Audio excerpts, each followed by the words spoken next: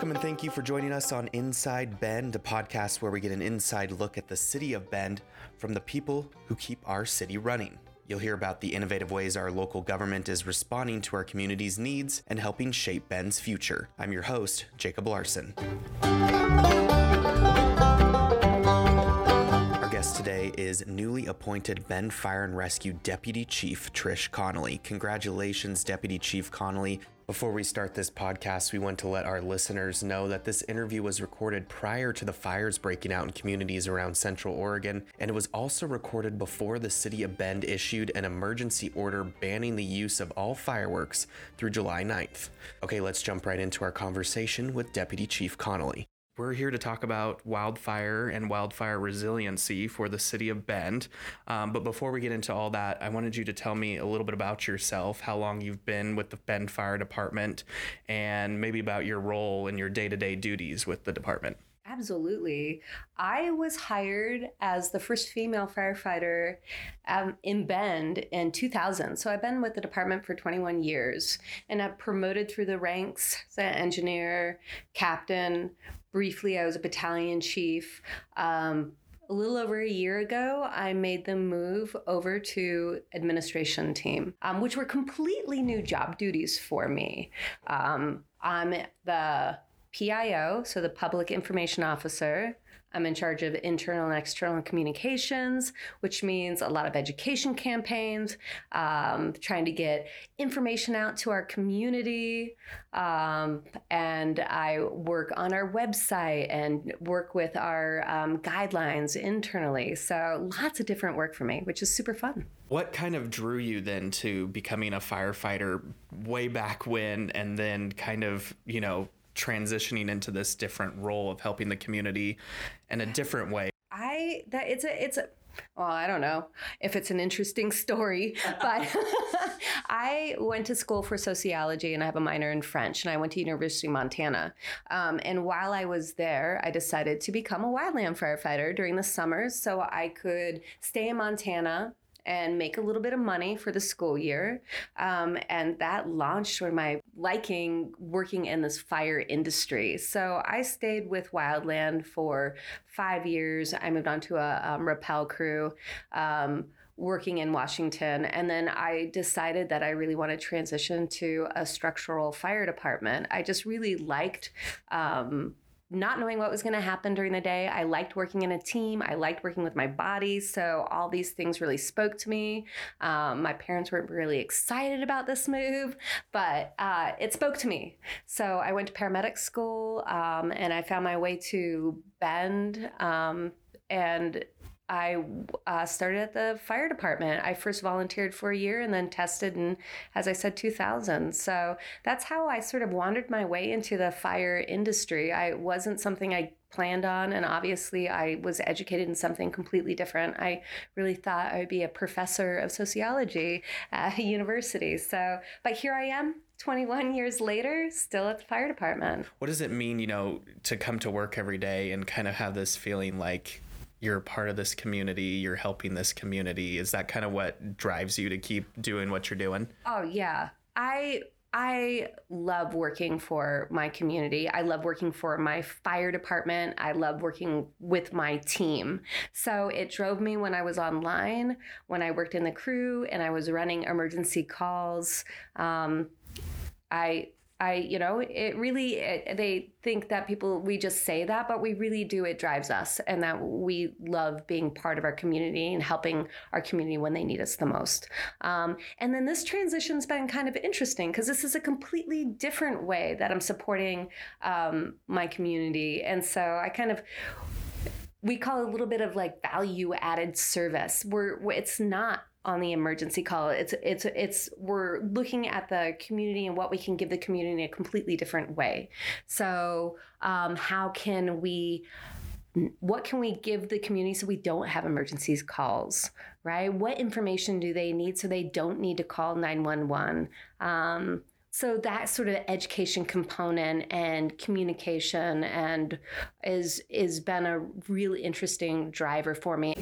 That's awesome. That's fantastic to hear. And that kind of is a good transition for us to start talking about wildfire and the importance of people being aware of that, which is kind of your role as the PIO at Bend Fire and Rescue, to make sure that people understand, we live here in Bend, Oregon, where we're surrounded by forest land for the most part, and it's important to be aware of the risks that presents. Absolutely.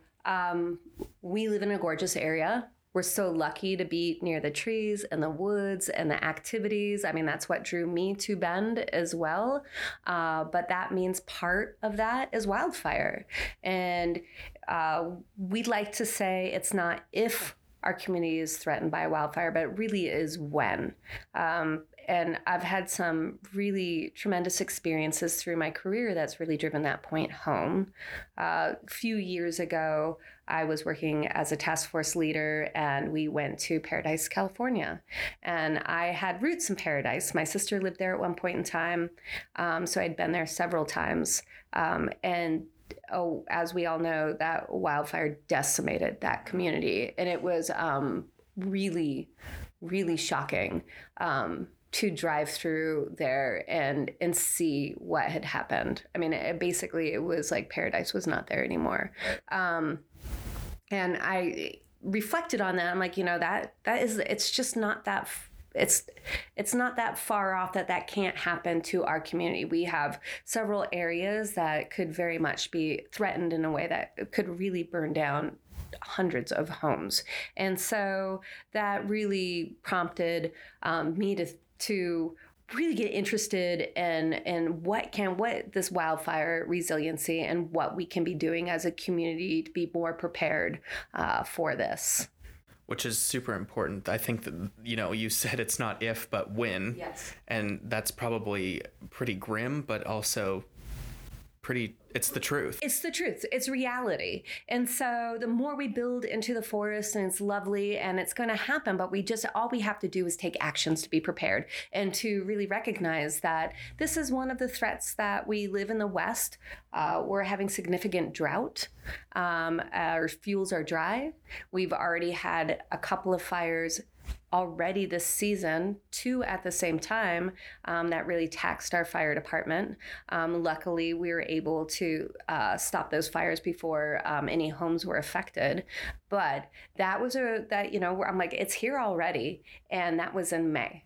So we're starting a summer. And we need to be prepared. So here we go. And so I just think it's about us taking personal responsibility and accountability for that. So hence, we started a new campaign called Own Your Zone, which I'm really excited about. We worked together on this, and we'll be launching it this year. But this campaign is really about people taking personal responsibility and accountability of what they can do to help their homes survive a wildfire. And it's really a really easy way to take your house and take responsibility not only for your house, but for the community.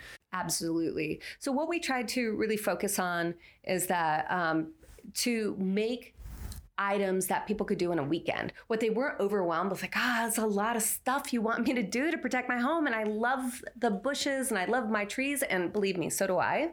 That's the reason I live here. So we really wanted to get it down to the essence of what really can help.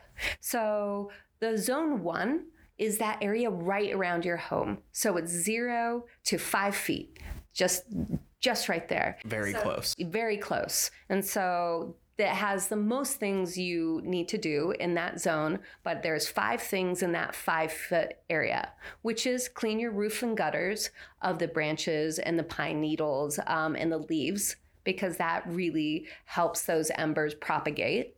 Trim branches that touch your roof. So just make sure you don't have trees that with the branches that are just laying right on there so fire can travel from the tree to your home. Remove some flammable vegetation. So those bushes and stuff that are right up against your house, let's just see if we can pull them back a little bit. That's really helpful. One thing that people don't realize is bark mulch. Bark mulch is flammable, and we love the bark mulch because it's beautiful, but that we go on bark mulch fires all the time. And when you have embers coming down on your home and it can land in bark mulch, and that bark mulch is right up against your house, it's a really easy way for a fire to start. So replacing bark mulch with non-combustible material is something we really want people to think about. And then, because it's summer, to just move firewood away from the house and the deck, move it further away from your home. So that's the 5 things within that zone 1. So in zone 2, it's a little bit further away. So the zone 2 is from 5 to 30 feet. So it's a little more area. So we wanted to reduce what people had to do. So 3 things within that 30 feet, which is prune your limbs and trees. So just like take a few branches off the bottom. Yeah. So they're touching the ground. Exactly. Yep. So there's not, we call it ladder fuels. So something on the ground can't just like race up that tree. Cut your dead grass and weeds. So just cut stuff down a little bit and remove vegetation from under trees. So if you have bushes that are growing under trees, just take those out. And there is a zone 3. A lot of us who live in neighborhoods don't have this zone 3. But for those who have bigger property, that zone 3 is from 30 to 100 feet. And so we just ask people to do one thing within that 100 feet, which is break up continuous vegetation or fuels. So I've been asked, like, what do you mean by that? And it's like, well, if you have a bunch of bushes that are just all in a row, and maybe they travel into other areas of your property, just like make little fuel breaks. That's what we say in wildland. Just remove some of them. You don't have to remove all of them. Just make a little break so the fire can't travel, and just have this vegetation travel along. And that is it. And so I think what's really great about this Own Your Zone campaign is it will always be these things, these 5 things, these 3 things, this one thing. And so it feels really manageable. And I think what I take away from it too is not only are you protecting your home, which is important, but you're protecting your neighborhood and your neighbors and your community. And so if everybody kind of does their part, then we're all really doing a good job. Such a great point is that you're doing this for your own home. Like, I want to save my house, so I'm going to do these 5 things, these 3 things, this one thing if you have land. But what that really does is that helps your neighbor. Because if your house is not on fire, we call it a home-to-home ignition. So if one house catches on fire, it's really easy for the other to catch fire through direct flame contact, radiant heat. And so taking care of your home is really helping your neighbors out, helping them take care of their home. Yeah. And I think another thing that's important to recognize too is this is not just Trish Connolly coming to you and saying, do these things. This is proven fire science. It is. It's science.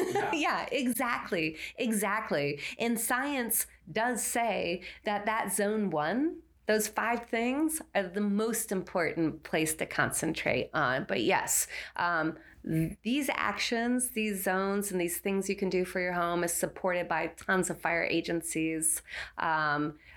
Fire Free.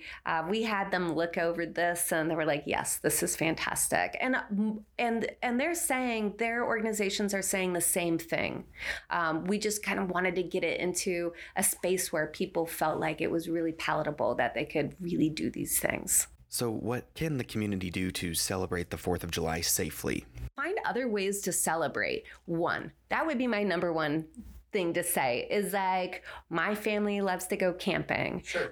There's other families that love watching the Freedom Ride, to have a block party. There's tons of things to do besides fireworks. And as we say in the fire service, like, leave the show to the pros. Just watch the like magnificent show that evening. Could you maybe explain to me a little bit about what it's like providing service on a day like the 4th of July? On the 4th of July, like I said, we have the most calls, and we have limited staffing. We have those that are working. We've hired overtime, like people come in. We'll have callbacks if incidents like that happen. But really, one structure fire will be pretty taxing on our fire department. If we have another one going on the same time, plus medical calls, we're calling in resources from our neighboring departments. And like we discussed, our neighboring departments are 20 minutes away. Right. Luckily, we have fantastic working relationships with the Forest Service, ODF, our police department. So we're all working collaboratively and collectively to handle these calls. But yeah, it's taxing. Well, thank you so much for joining me today. I really, really appreciate the time, and thanks for talking about wildfire safety and resiliency. And I think it's important that the community understands that we're really all in this together. Oh, absolutely. I really appreciate you having me, being able to talk a little bit about myself, but then talking about this new campaign, which I'm really excited about. And you're right, like this is about personal responsibility, personal accountability, and the things we do for our own home affect our neighbor. And it's just about loving Bend and the things we can do to make sure that we're safe and that our homes are safe and, that we have a great summer. Absolutely. Yeah. Absolutely. Thank you. Yeah, thank you. A very special thank you to Deputy Chief Connolly for joining us today. If you would like more information on Own Your Zone, you can head to ownyourzonebend.org. Thank you for tuning in to Inside Bend. If you enjoy listening, don't forget to subscribe, and you can check back each month for new episodes. And also a very special thank you to the Pitchfork Revolution for providing us with this music.